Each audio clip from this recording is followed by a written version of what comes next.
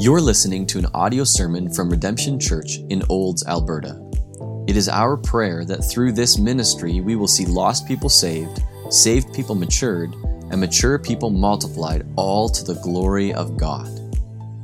For more information about our church, or to let us know how we can be praying for you, visit us online at www.redemptionolds.com or send us an email at info@redemptionolds.com. So exactly 2 years ago, Becky, Caleb, and I were in London to celebrate Caleb's grad from high school.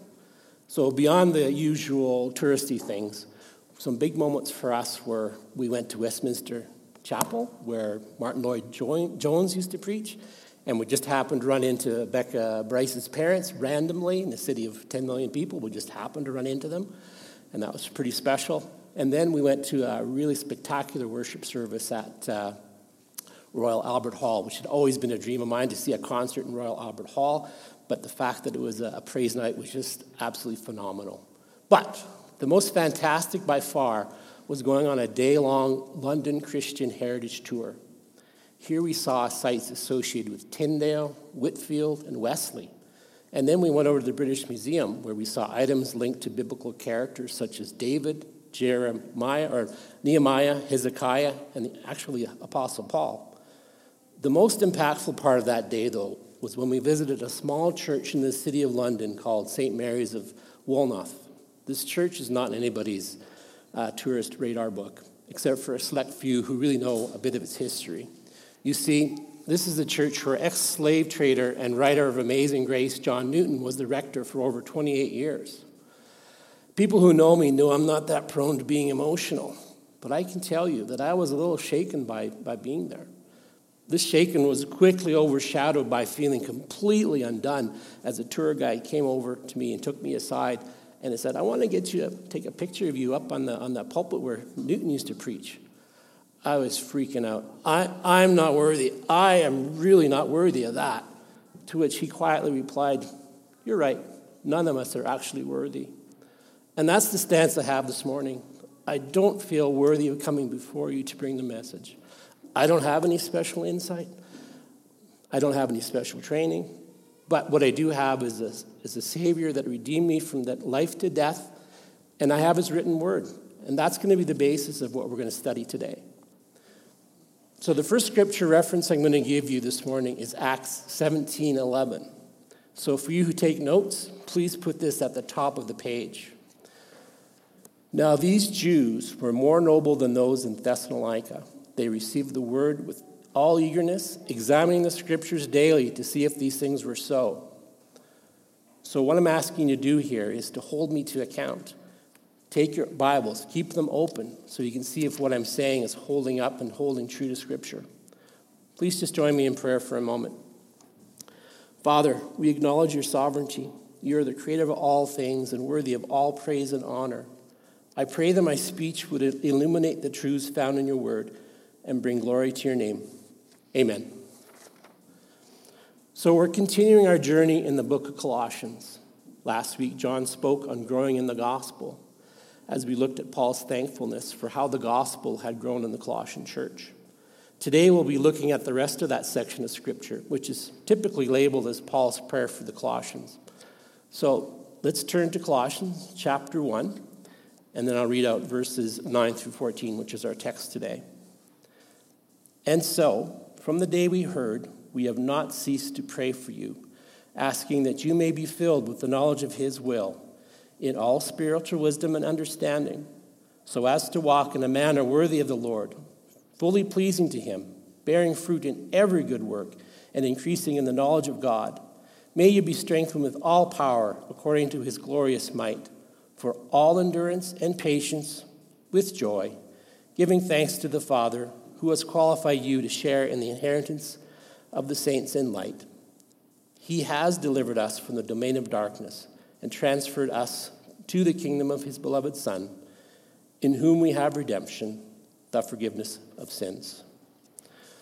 So I've entitled this sermon, New Life in Christ. So let's think about for a minute John Newton. How could a man go from being a vile slave trader to the author of one of the most famous hymns in the world. This is a radical transformation that only the Word of God could accomplish. However, John did not receive salvation one day and the next day pick up a pen and write out Amazing Grace. The process of John Newton's growth, or any believer's new life in Christ, is outlined in Paul's prayer for the Colossians here in verses 9 to 14. So, a new life in Christ starts with salvation, but as we see, knowing God, the power of God, and the grace of God are all parts of the transformation from a new believer in Christ to becoming a mature Christian. The first major point is knowing God.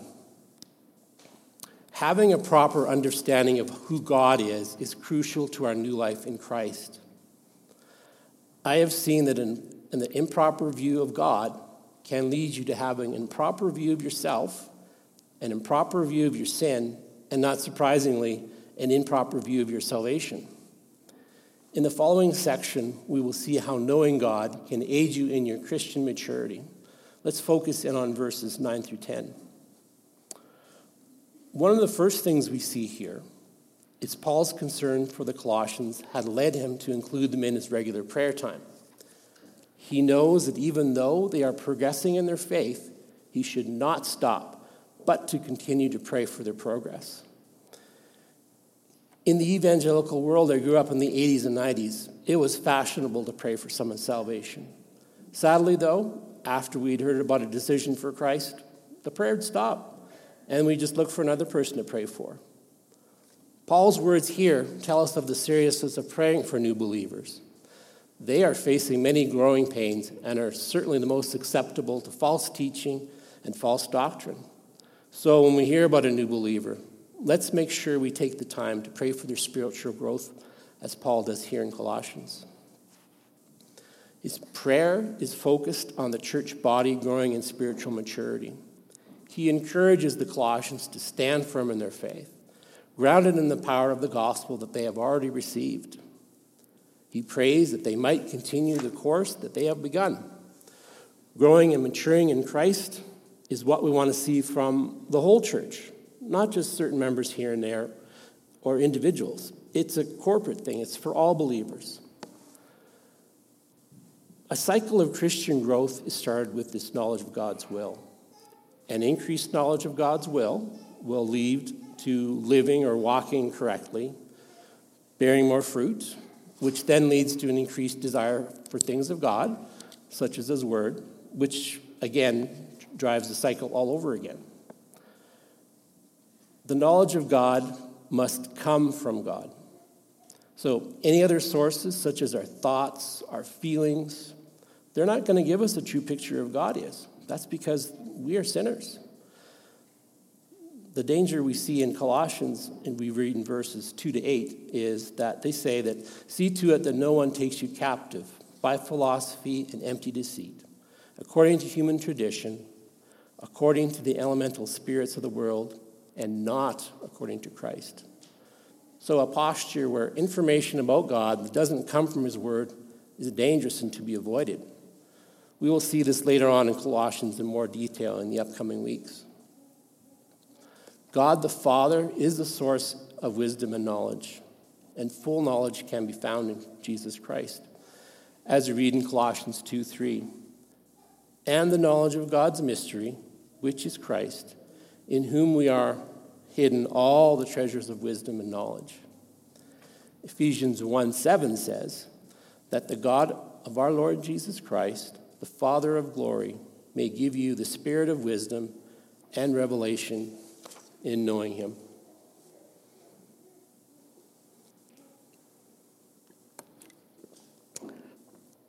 Deep study and time in God's Word leads to the knowledge of God's will. A mind filled with this knowledge will also be able to understand godly behavior. With this wisdom, a person will understand how to apply knowledge to the situations in life. So, a life growing in understanding and knowledge will be growing in their walk as well. Let's remind ourselves what verse 10 here said again. So as to walk in a manner worthy of the Lord, fully pleasing to him, bearing fruit in every good work, and increasing in the knowledge of God. So when I'm talking about walk, I mean a person's pattern of everyday behavior. Or another way to say it is a path of choices that one makes in life.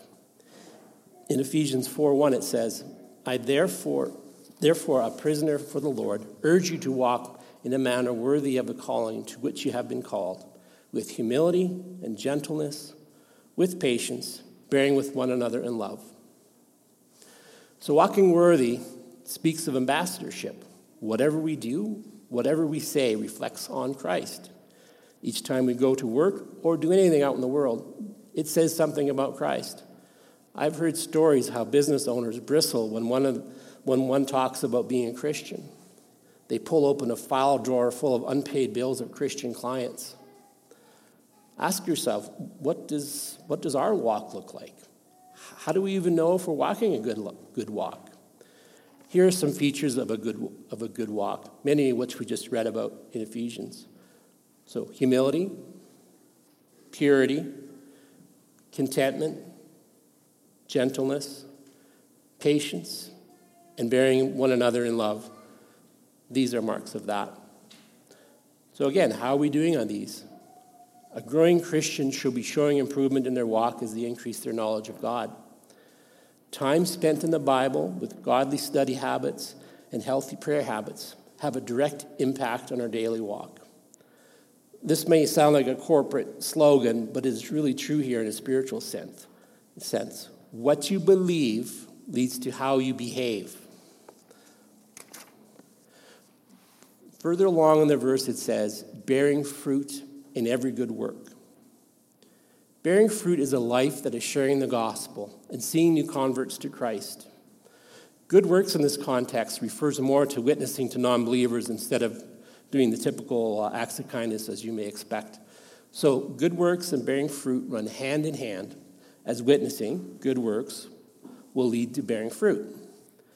When we are abiding in Christ, which means we're allowing his words to fill our mind, direct our will, and transform our affections, sharing the gospel is something a Christian would be doing more and more frequently. As our prayer life and reading show an increased maturity, doing good works and then bearing fruit would be more commonplace. And to finish off verse 10, it says, and increasing in the knowledge of God. A new Christian should be making forward momentum in his growth in the knowledge of God. There are, of course, times of dry spells, but that should not be typical of your spiritual life. You should be able to say that my knowledge of God has increased over the last 5 years. Increasing knowledge of his word is critical for spiritual growth, as we see in 1 Peter 2, verse 2, which says, like newborn infants, longing for pure spiritual milk, that by it you may grow up into salvation. So, how do we tell if we're growing as a Christian? I'm going to give you 4 marks that will help each of us to see if there's growth there. First and foremost, there should be an increasing love for his word, the Bible. This is probably the easiest one for us to measure as well. Does your Bible sit by the door where you left it last Sunday? Or is it in a place of prominence, easily accessible and well used? As you read more of the Bible, you should have an increased understanding of what you're reading as well. A second mark is a life that is characterized by an increasing obedience. 1 John 2, 3-5 says, by this we know that we have come to know him if we keep his commandments. The one who says, I have come to know him, and does not keep his commandments is a liar, and the truth is not in him. But whoever keeps his word, in him the love of God has truly been perfected. So, it's easier and easier to obey things that you're hearing or reading in the Bible. For example, you read a verse that maybe you've read 20 times before. Suddenly, that today convicts you to obey. Or in a practical way, you're showing more and more respect for that hard-nosed supervisor at work. A third mark is increased faith. It's easier to believe or stand on the promises that you read in the Bible. When you're facing a trial, perhaps it's easier for you to believe now than it was 2 years ago. That's great. That's a mark of growth. The last mark is a greater love. Do you have increased care and concern for those around you? Philippians 1:9 says, "This I pray, that your love may abound still more and more in real knowledge and discernment." So what does that look like? Maybe you've driven past that homeless guy on your way to work for years, but in the past months you finally noticed that he's there. And perhaps in the last few weeks you've started empathizing for him. And now you've decided that next week you're going to have a stop and see if he needs anything. That's an example of greater love. So to wrap up point 1 of knowing God, in a new life in Christ, moving from that point in infancy and salvation to a life that's mature by having a proper knowledge of God is huge. Knowing God more actually helps us to increasingly understand that He does most of the work with the assistance of the Holy Spirit. Let's put this again in simple terms. I'm sorry, again, this sounds like a slogan. The more you know, the more you grow. I've talked a lot about what steps happens in growing in Christian maturity, and that can sound daunting. You probably wonder, how can I do that? Well, as you read in verse 11, the power of God is the biggest factor on how this is accomplished. Verse 11 says, "May you be strengthened with all power according to His glorious might, for all endurance and patience with joy." Spiritual strength is God's power manifested in us through the ministry of the Holy Spirit. Christ told the disciples that they had received power after the Holy Spirit came upon them, which is what we see in Acts 1:8. "But you will receive power when the Holy Spirit has come upon you, and you will be my witnesses in Jerusalem, in all of Judea and Samaria, and to the ends of the earth." Just as Paul now prays for this power for the Colossians, he did similar. He prayed for the spiritual strength of the Ephesians. In Ephesians 3:6 we read, "He may grant you to be strengthened with power through His Spirit in your inner being." This power allows us to walk worthy, bearing fruit, and growing in the knowledge of God. Don't think of this power as a massive lightning bolt of energy that you receive upon conversion. It's not a one-time shot. A simple way to think of it is this. It's like how food is a flow of fuel for your body. We could not begin to intake all the food we need for one day, for 1 week at one sitting. But a regular intake of food is best for our bodies and makes us more effective. Similarly, a regular diet of God's Word and a time in prayer will sustain, and it will grow us.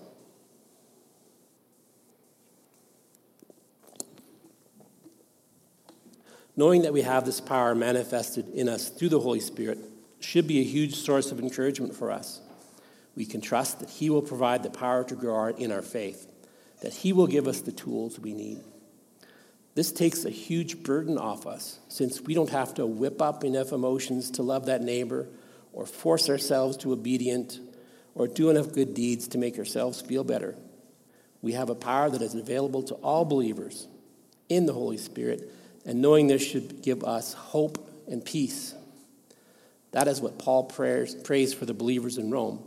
In Romans 15:13 it says, "May the God of hope fill you with all joy and peace in believing, that you may abound in hope by the power of the Holy Spirit."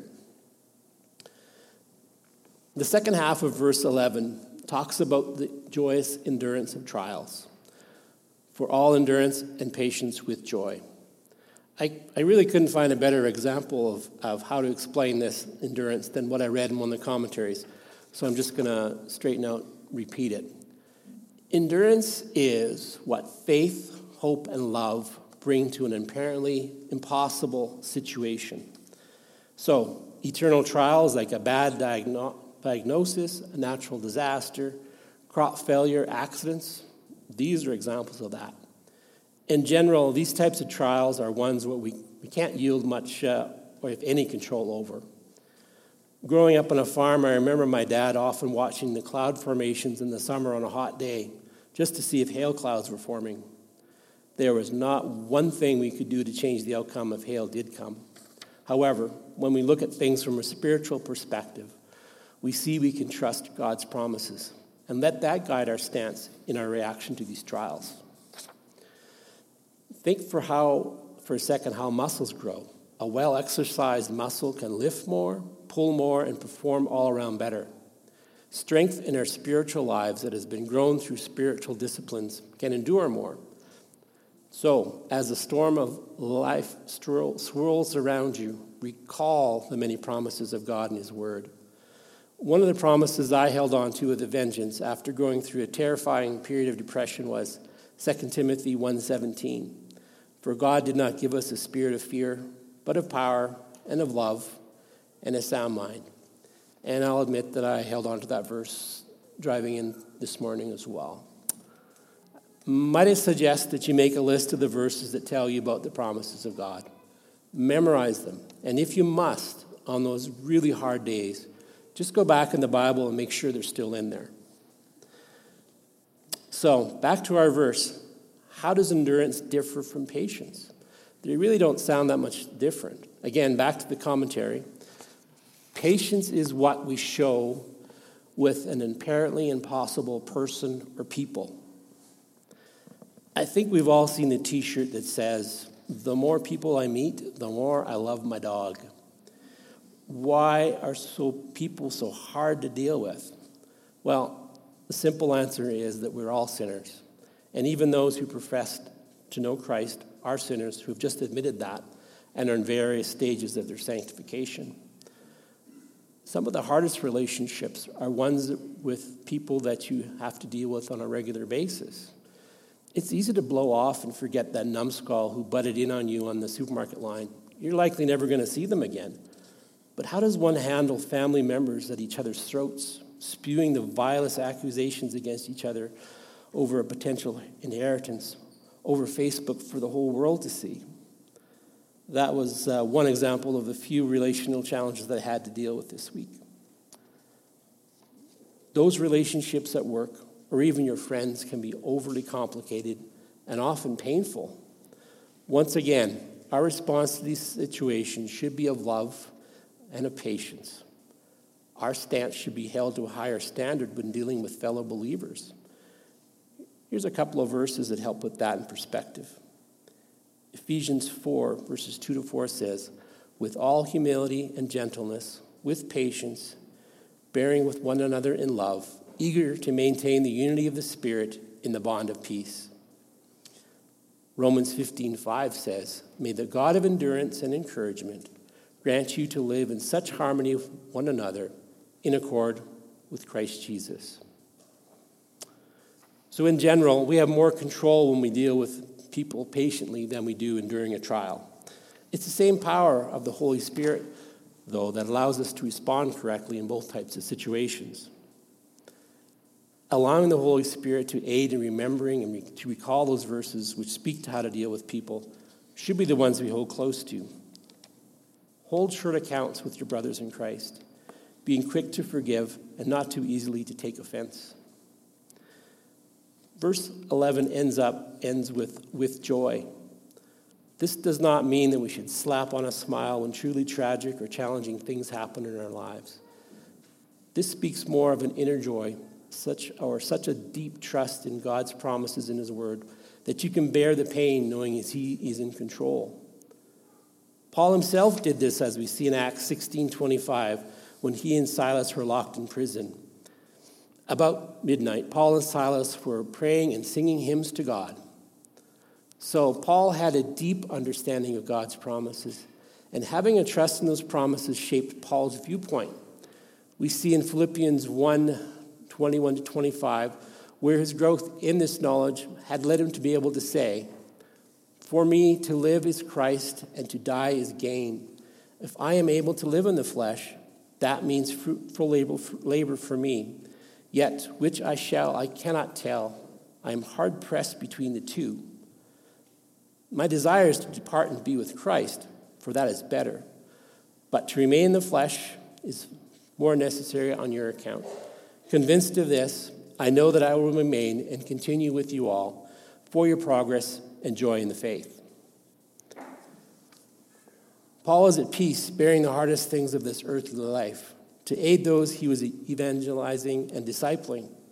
His preference was to be with Christ, but he knew his role was to continue to do the work of an evangelist until such time as he's going to be called home. So back to thinking about Paul being in prison and having a worship night. He could sing and praise God because he was so solid in his knowledge of God that he was likely to have thought he was going to die soon. And for him, that was a great encouragement. Praise God, I'm going to see Christ soon. And then he starts singing. And although we do not see this in the text, I can see Paul taking his jailbreak as another opportunity to praise God with the mindset, well, I guess I'm not supposed to go home soon. My work's not done. But I sure can use this miraculous situation to share this gospel with the stressed-out jailer. So, to wrap up point 2, let's remember that the Lord provides the growth cycle in our spiritual lives, strengthening us in power so that we can endure trials and have the patience with contentious relationships with an attitude of joy, because we know that it is for His glory and our ultimate benefit. We should pray for ourselves and one another based on the way Paul prayed, as verse 11 is a great prayer outline. So, who can you think that you should be praying for in this way? I challenge us to see how our growth would be impacted by changing the subject matter of our prayers. Our shift in our prayer focus from physical needs to having a prayer focus on spiritual strength is an important step in maturing in a new life in Christ. A vital part of any prayer is thanking God for His amazing grace in our lives. And that we will unpack in our next point, which is the grace of God. I want to go back and consider John Newton, his transformation and maturity in the faith that allowed him to pen these words. His understanding of grace is apparent as we can see how he viewed his life and his journey in faith as dependent on God's mercy. He really is an example of a new life in Christ, fully developed in the context of how we read the whole section of Scripture today. Verses 2 and 3 of Amazing Grace spell it out so eloquently. "'Twas grace that taught my heart to fear, and grace my fears relieved. How precious did that grace appear, the hour I first believed. Through many dangers, toils, and snares, I have already come. 'Tis grace that brought me safe thus far, and grace will lead me home."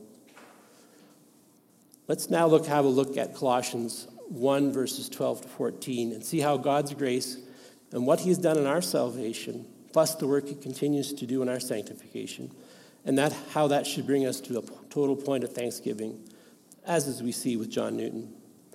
12 to 14 says, "Giving thanks to the Father, who has qualified us to share in the inheritance of the saints in light. For He delivered us from the domain of darkness and transformed us to the kingdom of His beloved Son, in whom we have redemption, the forgiveness of sins." What does Scripture say about giving thanks? Obviously, it says that giving thanks is important. Ephesians 5:20 says, "Giving thanks always and for everything to God the Father in the name of our Lord Jesus Christ." But what should make Christians the most thankful, and I think that's what this verse is truly about, is the salvation work of Christ. 1 Corinthians 1:4 says, "I give thanks to my God always for you because of the grace of God that was given to you in Christ Jesus." Before we get too far in explaining why we should be thankful for salvation, let's have a quick look at some scriptures where we can get a basic understanding of the gospel and salvation.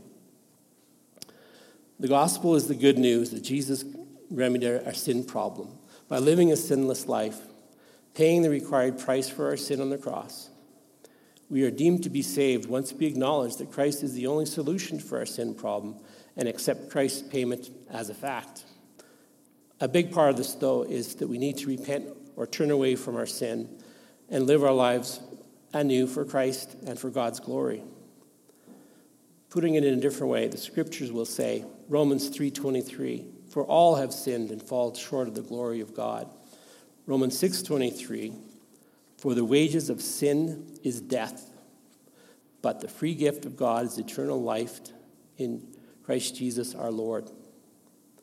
Romans 5:8 says, "But God shows His love for us in that while we were still sinners, Christ died for us." Romans 10:13 says, "For everyone who calls on the name of the Lord will be saved." Revelation 3:20 says, "Behold, I stand at the door and knock. If anyone hears my voice and opens the door, I will come into him." Romans 10:9-10, "Because if you confess with your mouth that Jesus is Lord and believe in your hearts that God raised him from the dead, you will be saved. For with the heart one believes and is justified, and with the mouth one confesses and is saved." And John 1:12, "But to all who did receive him, who believed his name, he gave the right to become the children of God." So if you need to talk to someone more about this, please give John or one of the elders a talk after church, and we'd love to help you further understand the gospel and salvation. Paul sums up in greater detail as to why we should be so thankful for our salvation with 3 truths. The first truth is inheritance. Before God saved us by grace, we were unqualified for our inheritance. The Bible says in Ephesians 2, verses 1-5, "And you were dead in the trespasses and sins in which you once walked, following the course of this world, following the prince of power of the air, the spirit that is now at work in the sons of disobedience, among whom we all once lived in the passions of our flesh, carrying out the desires of the body and the mind, and we were by nature children of wrath, like the rest of mankind. But God, being rich in mercy, because of the great love which he loved us, even when we were dead in our trespasses, made us alive together with Christ. By grace you have been saved."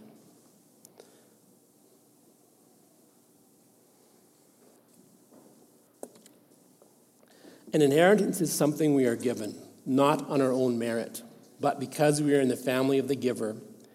In our lives before salvation, we were not in the family of God. I think I've told some of you about my former assistant, Matt, at work. I think it's not for the reasons I'm going to talk about here, but more about his work habits. But this guy led a minimalist life. In his apartment, for furniture, he had a futon, a coffee table, and for whatever reason, a set of winter tires. That's it. A couple years ago, he started a relationship with a woman that he met online. And as things took their course, the relationship developed, and they decided to get married. So, time came to meet her parents. And at that point, he found that maybe his girlfriend had maybe downplayed their income a bit. Because for their wedding, her dad gave them $1 million cash after throwing an extravagant wedding that cost more than $100,000 and had 800 guests. He's now on the will to be in a position to inherit somewhere north of $100 million. Did Matt do anything to merit this? No, not at all. He was grafted into the family because the father sees Matt through the eyes of his own child. That is how God sees us when we come into salvation. He looks at us through Christ, and we have the inheritance because and through Christ. What an amazing position we are in. How could we not give thanks and praise to God because of this? It is truly mind-blowing. The second reason we should be so thankful for our salvation is deliverance, meaning here to be rescued. We read in 2 Corinthians 5:17 that we have been instantly delivered. It's not a gradual process like sanctification. It's an instant one that we call justification. Therefore, if anyone is in Christ, he is a new creation. The old has passed away. Behold, the new has come. The third reason to us to be thankful is something we call transference. Through his death, Jesus delivered us from darkness to light. So transference here is defined as the removal of sinners, being in the kingdom of darkness, moving to the kingdom of God upon salvation. In a sense, we've been moved from one team to another. But it is better than that. It's better than being moved from a bottom feeder NHL team to a top contender. Not that this can happen in the hockey world, but it's like having a postseason transfer to the team that already won the championship. And now you're entitled to have your name on the Stanley Cup. You didn't do anything to have your name on the cup, but because of the team, you were able to claim that. So the victory here has already been won at the cross. And now, with that transfer, you're entitled to the rights and privileges of the winning team. Our responsibility in the kingdom is to be proper ambassadors of the King. 1 Thessalonians 2:12 says, "We exhorted each one of you and encourage you and charge you to walk in a manner worthy of God, who calls you into his kingdom and glory." So thinking back to our NHL analogy, wouldn't we be the best representatives for the team if we knew how impossible it was to make that team, and now we're on it? We would sing the team praises at any opportunity and have an immense amount of gratitude. And that's the perspective we should have when looking at Christ and what he's done for us. Finally, our verse ends with, "In whom we have redemption, the forgiveness of sins." Redemption means to deliver payment of a ransom. For example, freeing slaves from bondage. Redemption results in the forgiveness of sins, as we see in Ephesians 1:7. "In him we have redemption through his blood, the forgiveness of our trespasses, according to the riches of his grace." Jesus Christ redeemed us. He paid the price that was required to free us, slaves to sin, and put us in the kingdom of light. This is utterly amazing news. It is a debt we could not pay. I think we often can't comprehend the gravity of this, and our lack of thankfulness shows. I know it does in my heart. Let us think again about that NHL championship team that we've been transferred to. Just say for a moment that this team had a unique feature which allowed its team members to ask members from other teams to join. We'd be all over that. Well, that's the stance we should have being in Christ's winning team. We can tell others about our winning team because of the gospel of Christ. But due to our lack of knowledge of God and a poor understanding of his power, it leads us to being less than thankful for God's grace, and then a tepid attitude towards sharing the gospel. That is another reason why Paul is praying for the Colossians to grow in their new life. They need to grow in these things to understand the team they're now on and what their role is. Let us pray that we will be praying for growth in this. It is vital to our own effectiveness as members of Christ's winning team. To wrap up, we live in a world where people who call themselves Christian are increasingly biblically illiterate. Scripture will be ignored, paraphrased, talked around, or taken out of context in many churches this morning. Prayers will be self-focused about physical wants and sadly not even prayed to God. This is tragic, and we can see in Paul's prayer the passion he has for the Colossians not to get off track and caught in a similar trap. But there is hope. God is faithful and has given the Holy Spirit to aid in our growth.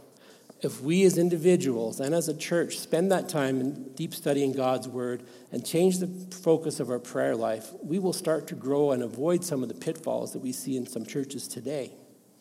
I believe some of those pitfalls are because of the biblical ignorance. That growth begins a cycle of spiritual maturity that will continue to build off those first steps.